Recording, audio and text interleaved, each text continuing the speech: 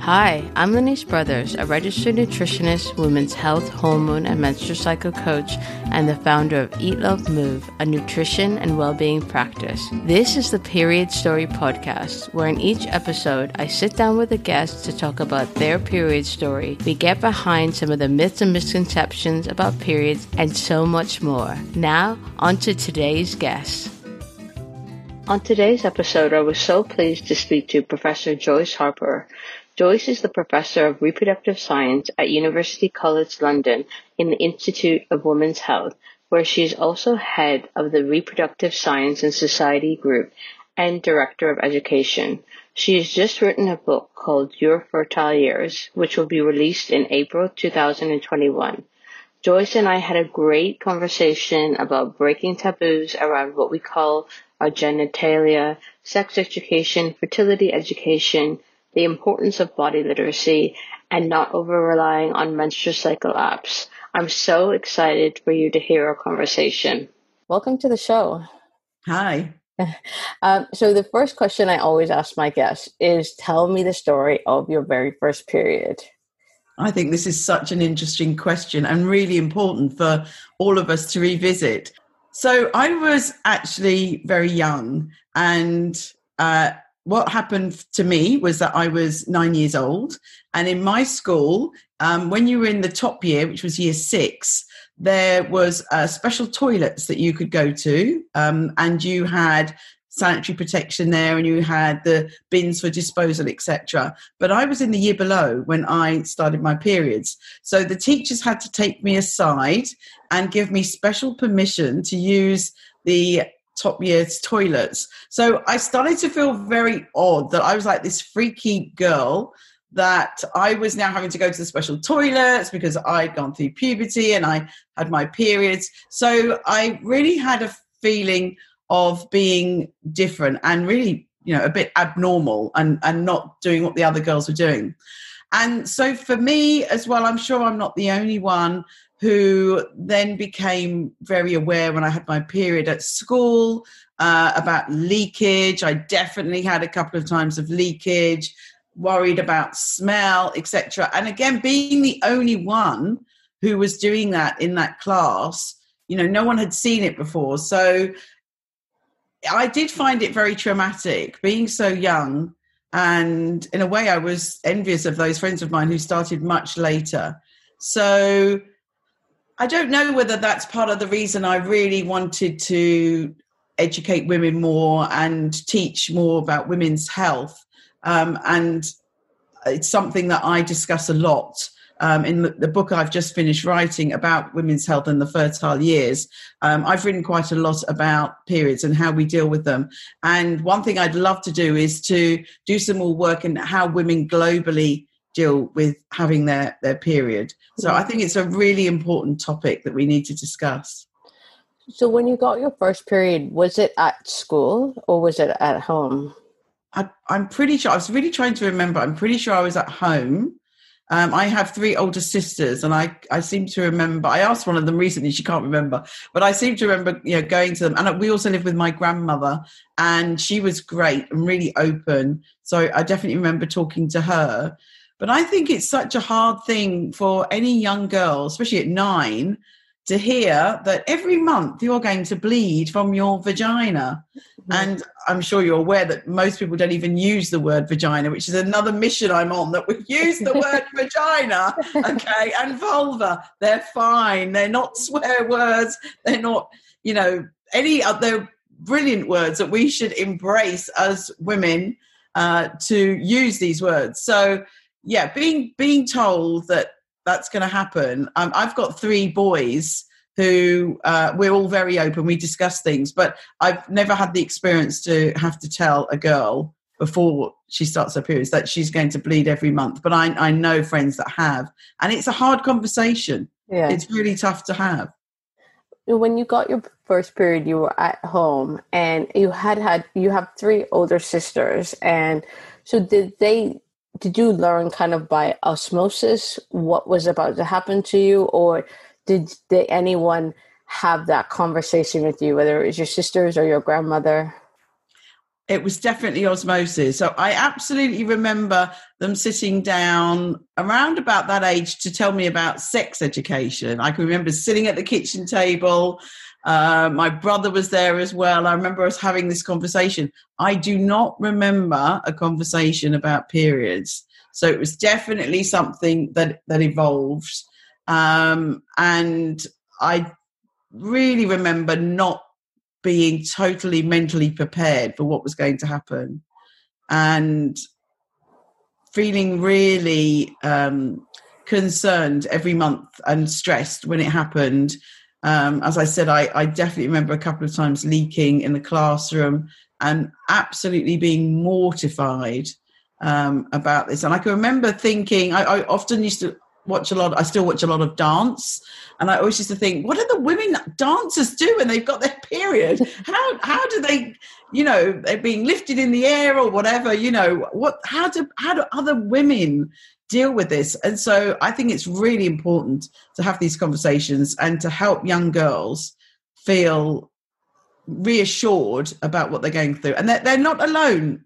Probably every other teenage girl at some point, well, I wasn't even a teenager, but girls will go through this. The majority of girls will go through this, and they're not alone, and everything that they're worrying about, other people are worrying about. So I just want these conversations out there for us to normalize these things and not make it taboo. Just talk about it. Yeah. It's a normal bodily function. We should be talking about it. So you're really comfortable talking about these things now. How long did it take from the time from when you got your first period to the time when you actually felt really comfortable with what was happening to you every cycle? Well, I am a very open person, and I can absolutely remember having many conversations with friends at school about this. So I sort of became the person that they came to ask. And even with sex education as well, I can remember telling my friends so many things about sex education. Not that I had sex or anything, but, just my family were all quite open and we had talked about it. So it's always been a mission of mine. And I feel really strongly that these conversations should start in the home, and we should be teaching our kids about our bodies, sex education, fertility education, and parents should feel comfortable with having these discussions. But I know it's really hard for people. And I've asked many, many friends who are parents about this. And I would say just roughly about half do not want to have that conversation. And many people say to me, oh, the school will do it.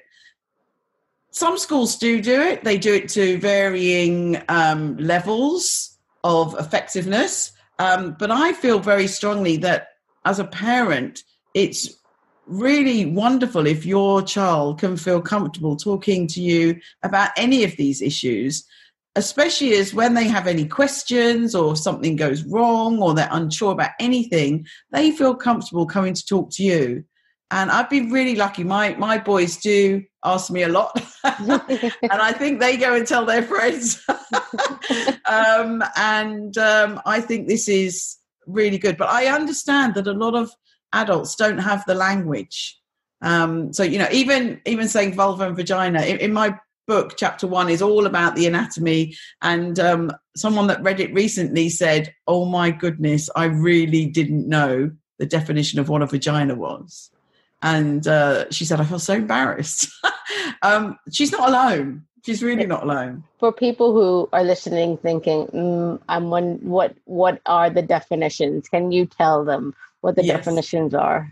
Very good question. So the vagina is just the opening and the tube that's internal.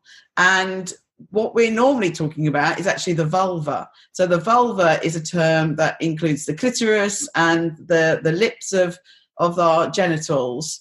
And so, we normally call the whole thing a vagina. And I just wonder whether, to make life easier, that's what we should rebrand it. But officially, for our medical textbooks and our biology, the vagina is just the opening and the tube, and the vulva is everything. Why do you think people are so uncomfortable having these conversations? And, why do you think that so many parents, you said, want to kind of abdicate the responsibility of this to the school, of having these conversations?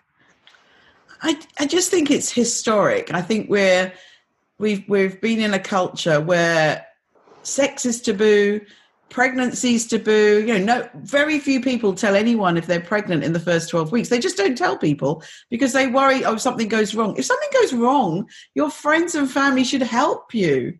So, as I said, I know not everyone is as open as I am, but I really want to try and change that. I think we're a lot better now. We've got a lot of programs on TV and social media and the internet. We do talk about things more, but we're not there yet. We've got a long way to go. And because historically we've never talked about these things, as I said, people don't have the language. They haven't become comfortable with those words.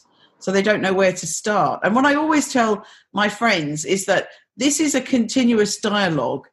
Talking about sex and periods and everything is not just, it shouldn't be a one-off conversation. As I said, I can remember that one-off conversation with my family, but it should be continuous. So in my view, when we've got toddlers and with the boys, we should call it a penis and we should call it testicles. With a girl, we should call it vagina and vulva. And when they ask questions, what's my penis for? It's to make babies. I was in a brilliant event last year at the Eve Appeal, and the Eve Appeal have been doing a lot of work of using the correct language because they deal with female cancers, and they said if women can't even identify what's normal in their anatomy, then when things become abnormal, they're not aware of it. And it was really interesting. There was a woman on the panel who has been very much involved with sex education, but she said when she goes into a nursery, she has been asked to, she doesn't call it a vagina and a vulva. Everyone went, we were like, oh my goodness, even this important woman is not using the right terms at a young age. And I think that's crazy. And she said that some of the parents will be offended. And I think we need to get over that. We need to not worry. It's not an offensive word. Yeah. Vagina or vulva, either of them. So I think we need to get it out there. We need to normalize it. And there's many of us on campaigns to try and get this. I wrote a post last week that the image just said vagina.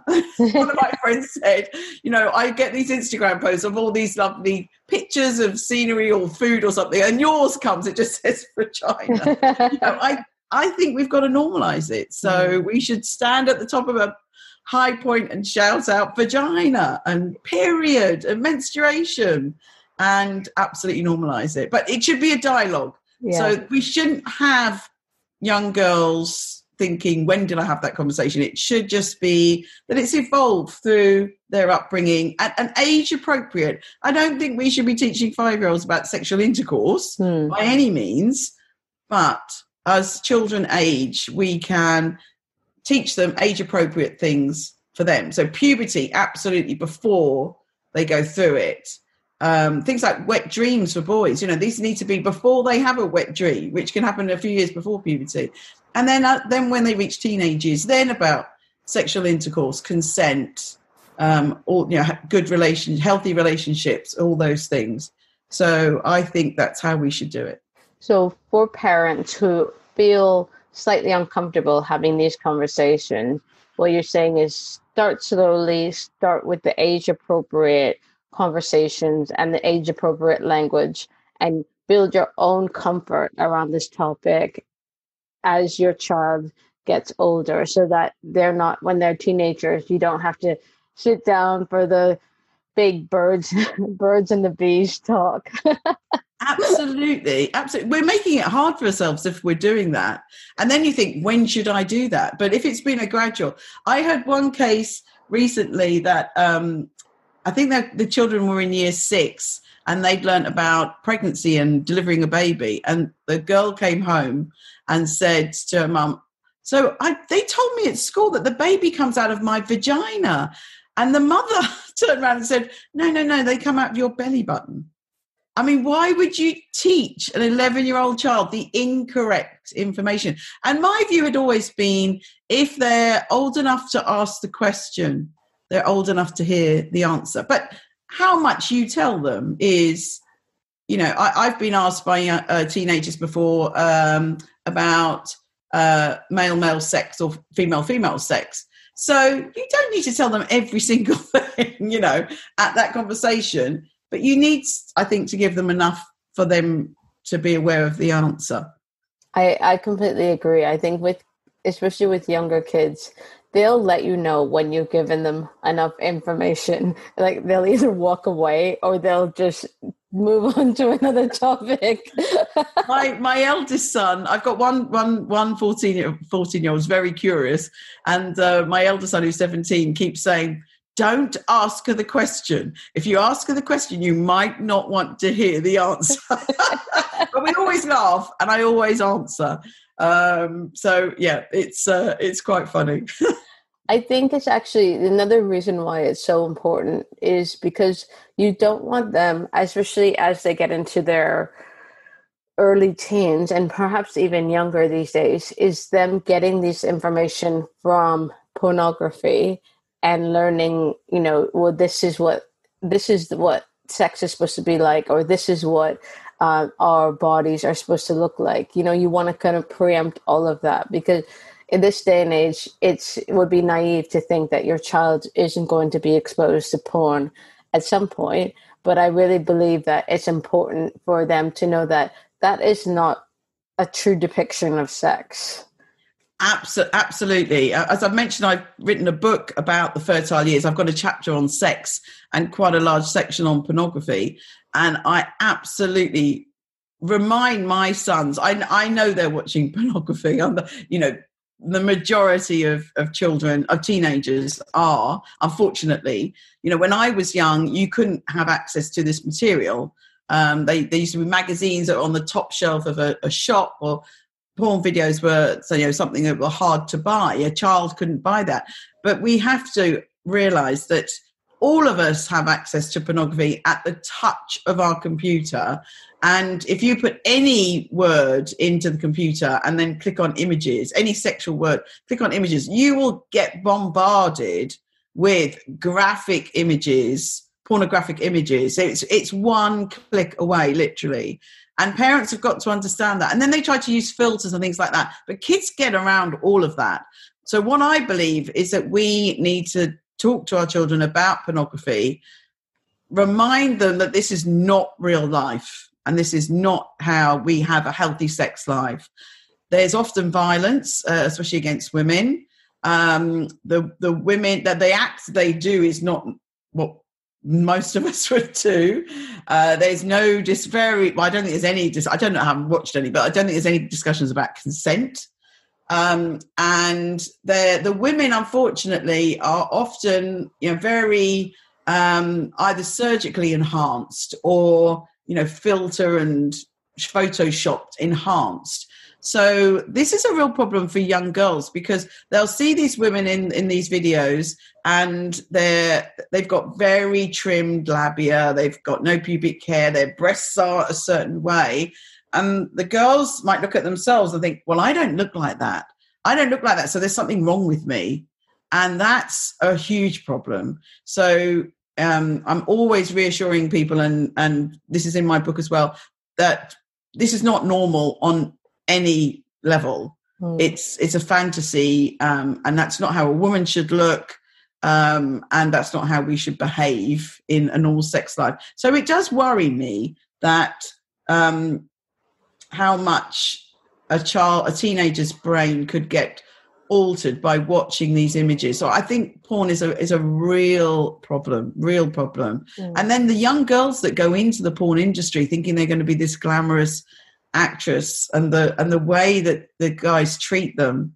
I've seen some terrible documentaries about how the teenage girls are treated and then discarded. And so it's a terrible thing. And the whole trafficking thing, you know, it just seems every day you hear about some other women being found or whatever. And so I do, what really worries me is I do think this is getting worse.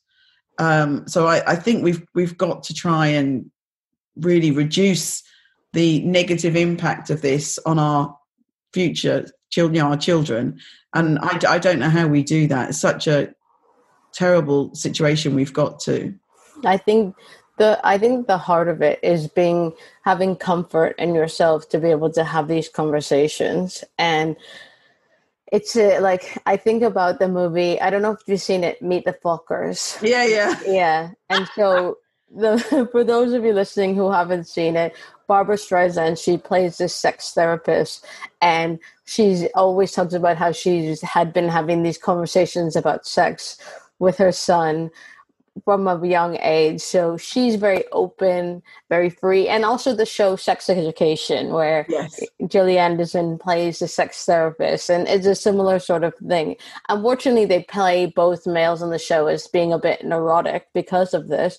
But I think in real life, the child has the benefit of these conversations and knowing that, they can be open and go to their parent with anything. I've watched both of those with my kids, and especially the Sex Education with Gillian Anderson.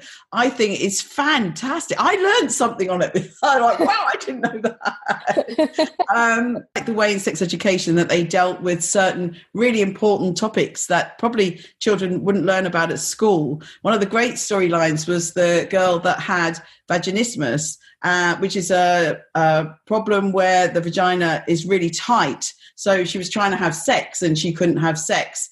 And they actually went through even the treatments where they used little dilators to try and open up the vagina. And I just thought that was great. They did it in a really good and sympathetic way. It was brilliant. When you watch something, you think, oh, that's just so good. There are going to be young girls that are affected by that. And I think the same-sex relationship stories they had were really good. Sex Education's been a big thumbs up for me. And I think series 3 is coming out soon. Yeah, I'm really looking forward to that. Yeah, I really encourage people to let their teenagers watch that and watch it with them. And I hope people feel confident enough to watch it with them and, laugh about bits and talk about, open discussions. That's one good really way of doing it. Yeah. So going back to the work that you do and your period journey. So you were very comfortable as a teenager and you had the conversations with your friends at school. And then when you think about your relationship with your period, you said at the beginning it was very uncomfortable. How would you describe your period, your relationship with your period and menstrual health now? Okay, so I'm postmenopausal now, and I would absolutely say that for me, not so much the period, but the whole menstrual cycle was something, now, especially with hindsight, looking back, was something that was a huge influence on my life, on my daily life. So for me, I know not all women are affected by the fluctuation in their hormones, but for me, I was. And even when I was on the pill, when it came to, the few days before my period and having premenstrual syndrome, I definitely had that. And I was on the pill for quite a long time, way over 10 years. And I don't know whether the pill had made it worse. Sometimes it makes it better. But I really feel, now I'm postmenopausal, I think one of the wonderful things of the menopause is that your menstrual cycles stop, your periods stop. And I feel now much more sane.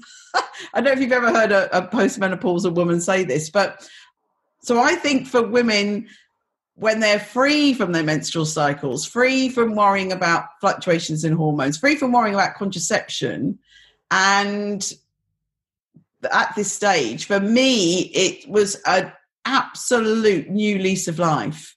And I felt absolutely fantastic since my menstrual cycle has stopped.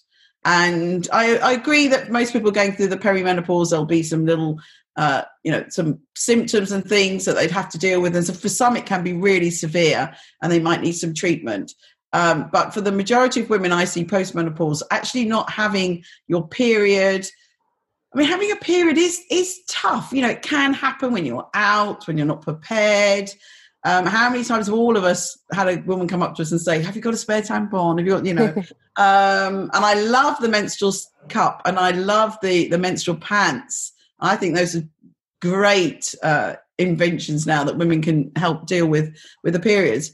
But for me, that fluctuation of the hormones as well was really tough. So actually, when I became postmenopausal, I contacted my boyfriend, who I lived with for 10 years in my 20s and early 30s. And I said to him, I'm really sorry. I think I was a bit nuts when I was, you know, with you and on the pill and my menstrual cycle. And now I feel so sane.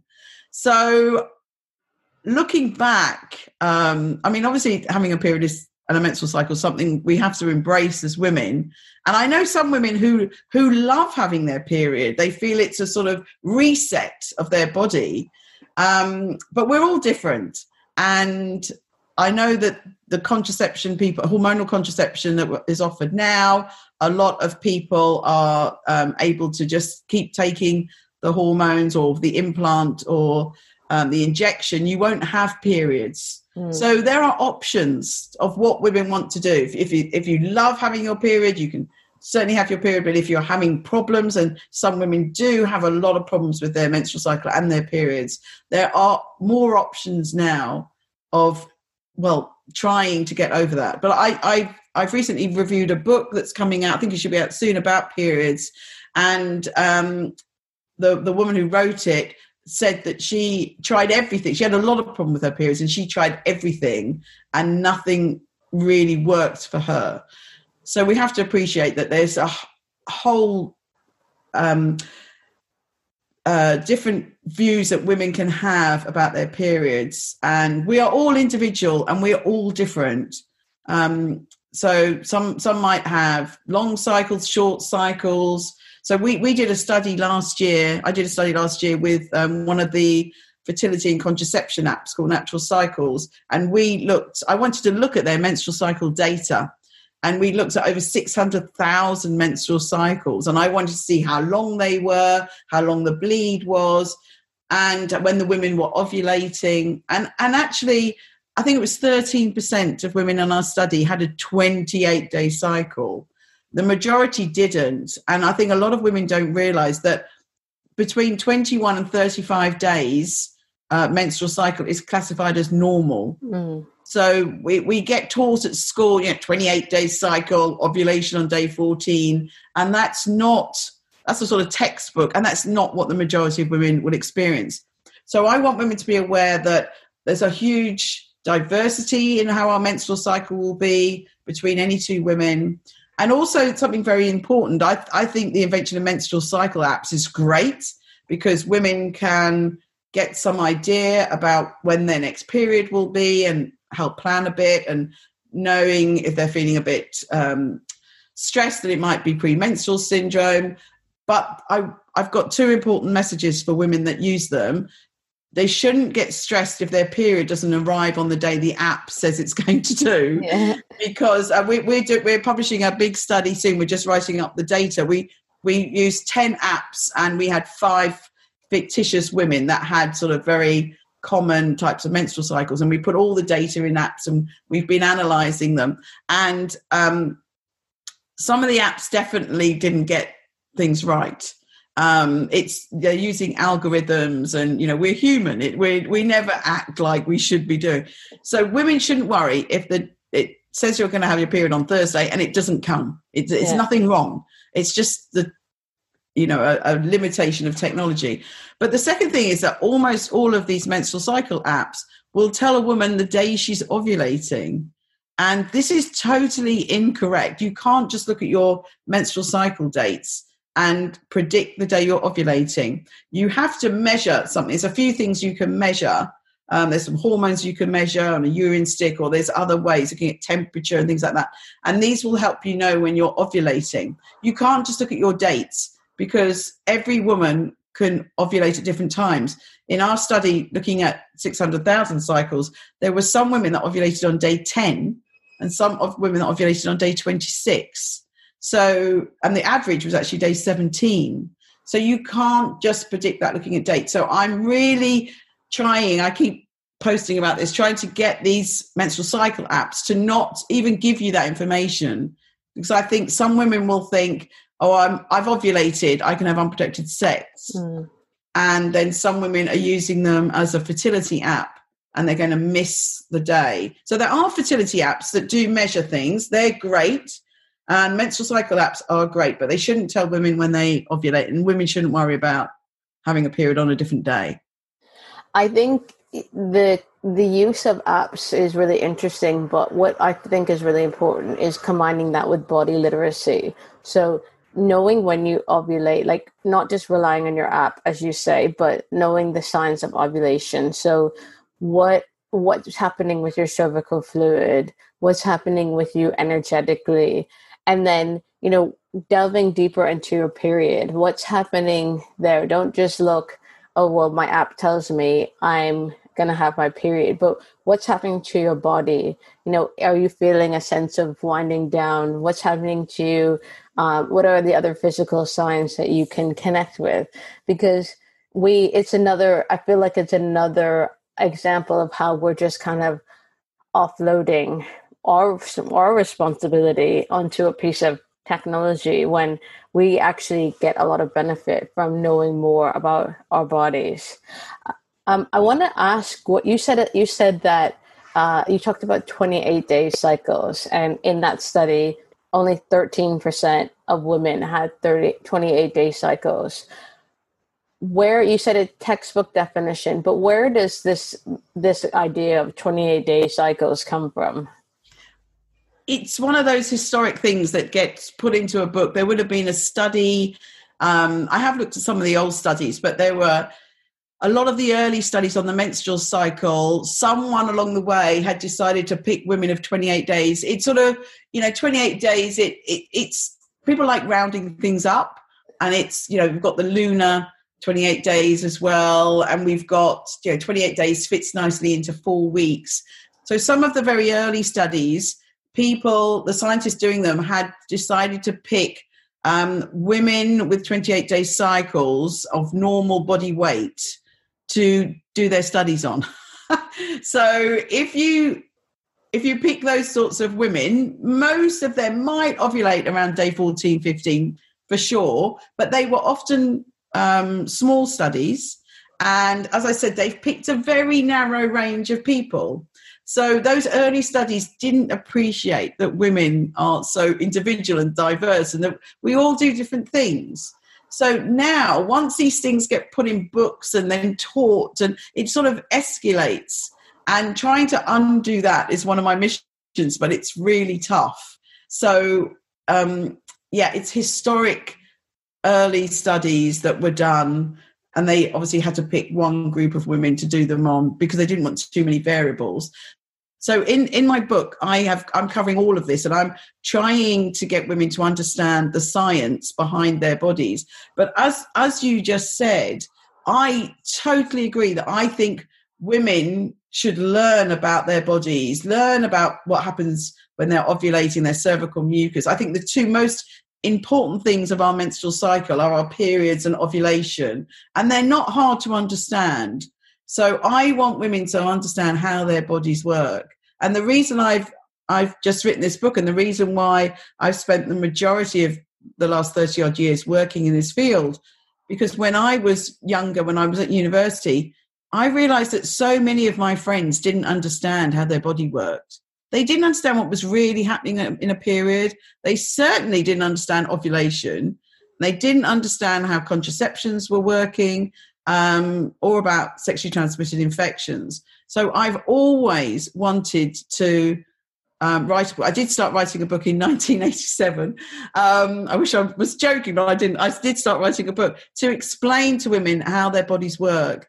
And I think nowadays more women want to know this, but the information out there is saturated with false information on websites and unclear information. So I've gathered all this together in a book for women to understand their fertile years from puberty to the menopause, and to embrace being a woman, and to understand how all that works, and understand how we can keep healthy, because lots of information we have now is that if we want to get pregnant, or if we're going through the menopause, if we're leading a healthy lifestyle, all of this will be a lot easier. But also, if something's wrong, if we're having really heavy periods at a young age, if we're having really irregular periods, or very short or very long, or if we think we might not be ovulating every month, if women are in tune with their bodies and pick these things up themselves,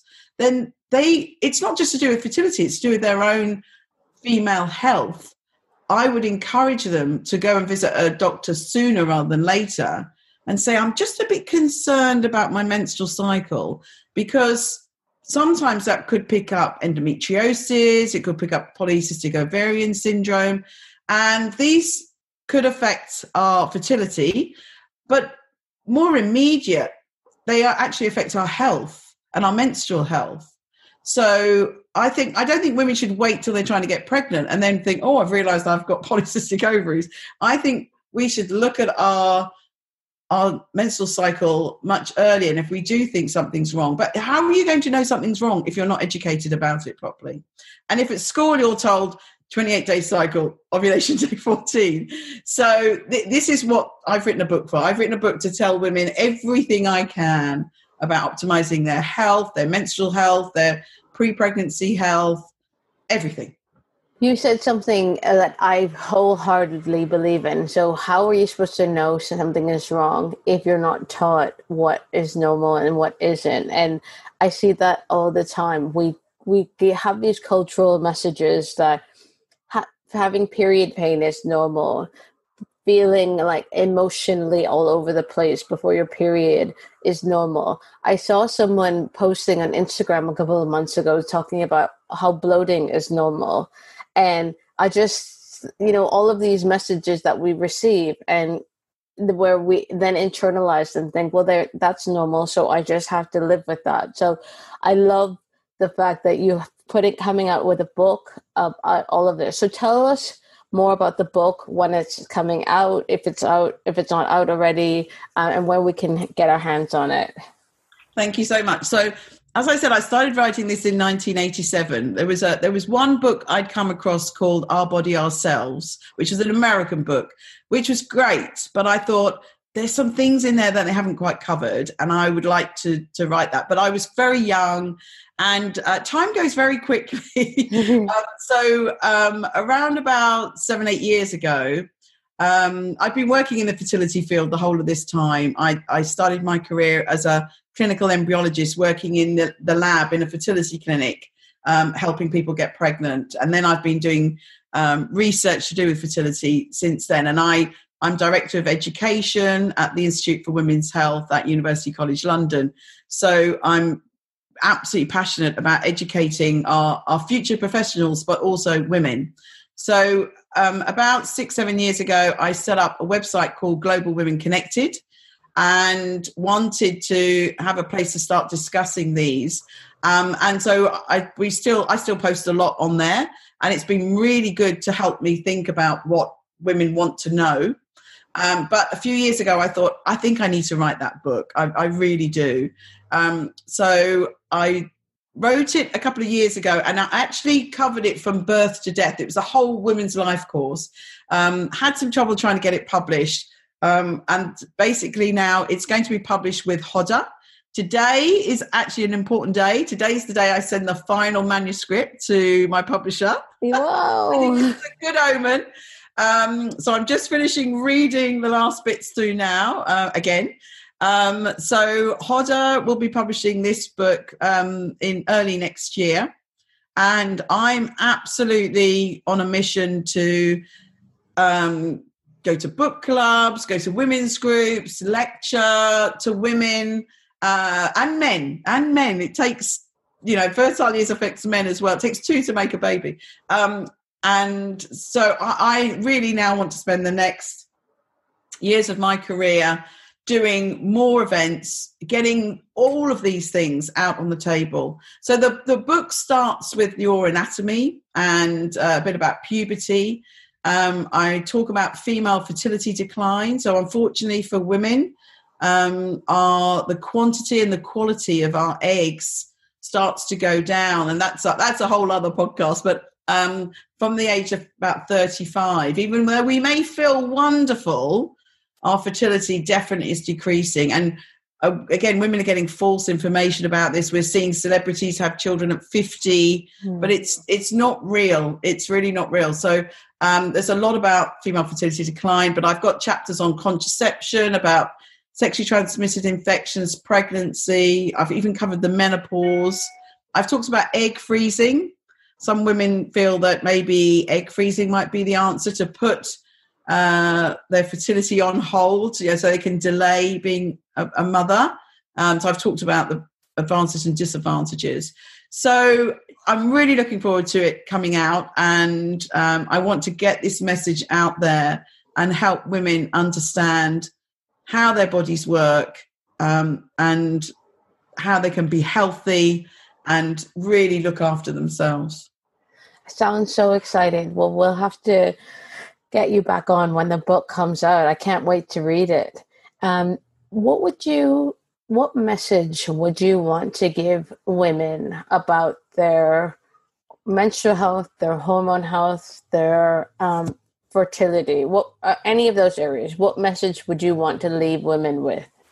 So I talk about the 4 pillars of well-being to live our life for men and women. So we have nutrition. We really have to look after our nutrition, healthy, 5 a day, not processed food, etc. I'm not a fan of any of these wacky diets. They come and they go. I've tried them all over my lifetime. So we've got nutrition, just sensible nutrition. There's no pill you can pop, a fertility or menstrual cycle vitamin cocktail that's going to change everything. We should be healthy. The second is exercise. I'm a huge, passionate exerciser. I'm a qualified aerobics teacher. I don't teach anymore, but I used to in my 20s. And I'm an ambassador for This Girl Can, the UK scheme to encourage women and girls to exercise. Then we've got sleep. Sleep's really important for our well-being. And unfortunately, some people now sit in bed with their phones or their gadgets on social media and blah, blah, blah. So we've got to make sure we get enough sleep. And finally, it's our mental health. And we've got to look after our mental health. So we've got to keep stress, anxiety, depression in a really good place and look after that. So I would say to any woman, if you're looking after your well-being, you should really help your menstrual cycle. You should hopefully reduce your PMS if you're experiencing it. And then when you want to have children, if you want to have children, you'll be prepared. This is all the preparation that you need, is to be living a healthy life. And then again, if you're pregnant, the same things apply. And then preparing for the menopause, again, I would say the same things. I think unfortunately a lot of women drink too much alcohol, and then they say, "Oh, I'm feeling depressed and I can't sleep." And well, how much alcohol are you drinking? Oh, every day, and half a bottle, and so all of these things. If you're smoking cigarettes, if you're eating poor food, all of these things will affect our general health, but especially our menstrual health, fertility, pregnancy, and menopause. So that would be my biggest message. Just get in that routine as soon as you can and really look after your body. Your body's your temple. Look after it. But the last thing would be, if you're doing everything really great and you're suffering from anything, heavy periods, PMS, no periods, too many periods, whatever, you think there might be something wrong, then it's really important. Don't suffer in silence. If you're unsure, go and see your doctor and try not to Google it. we always do. But please go and see your doctor and get it checked and be safe rather than sorry. Just check it. And it's better to check it sooner rather than later. That's brilliant. So really don't guess, get it checked. I love that. That's so important. Don't be beholden to Dr. Google. If listeners, they're listening to what you're saying, they really connect with what you're saying, how can they find you to find out more about the work you do? So I do a lot on social media. On Instagram and Twitter, I'm at Prof. Joyce Harper. If you Google me, you'll come to my website as well. And then I have a Facebook group called Global Women Connected and post various things on there and get discussions going. So, and I'm on LinkedIn, Prof. Joyce Harper, again, you'll find me. So very easy to find. I'm pretty sure if you just put Joyce Harper in Google, good old Google, it just comes straight up with all my contacts. So always welcome to have conversations and hear things and just get the message out there. Let's talk about women's health. Let's normalize it. Yes, that's normalize women's health. I love that. Thank you so much for coming onto the show. It's been so wonderful speaking to you. Thank you so much. For more inspiring conversations, head over to periodstorypod.com, where we have so many more for you to peruse. If you want help with your menstrual or hormone health, email me on hello@eatlovemove.com to set up a free 30-minute hormone health review. If you like today's show, please don't forget to subscribe, rate, and review wherever you get your podcasts. Tag us, come say hi, and send in your requests for who you'd like to see on the show on Instagram and Twitter on @periodstorypod or email us at hello@periodstorypod.com. I'm Lenise Brothers, and you've been listening to Period Story. Thank you so much for listening.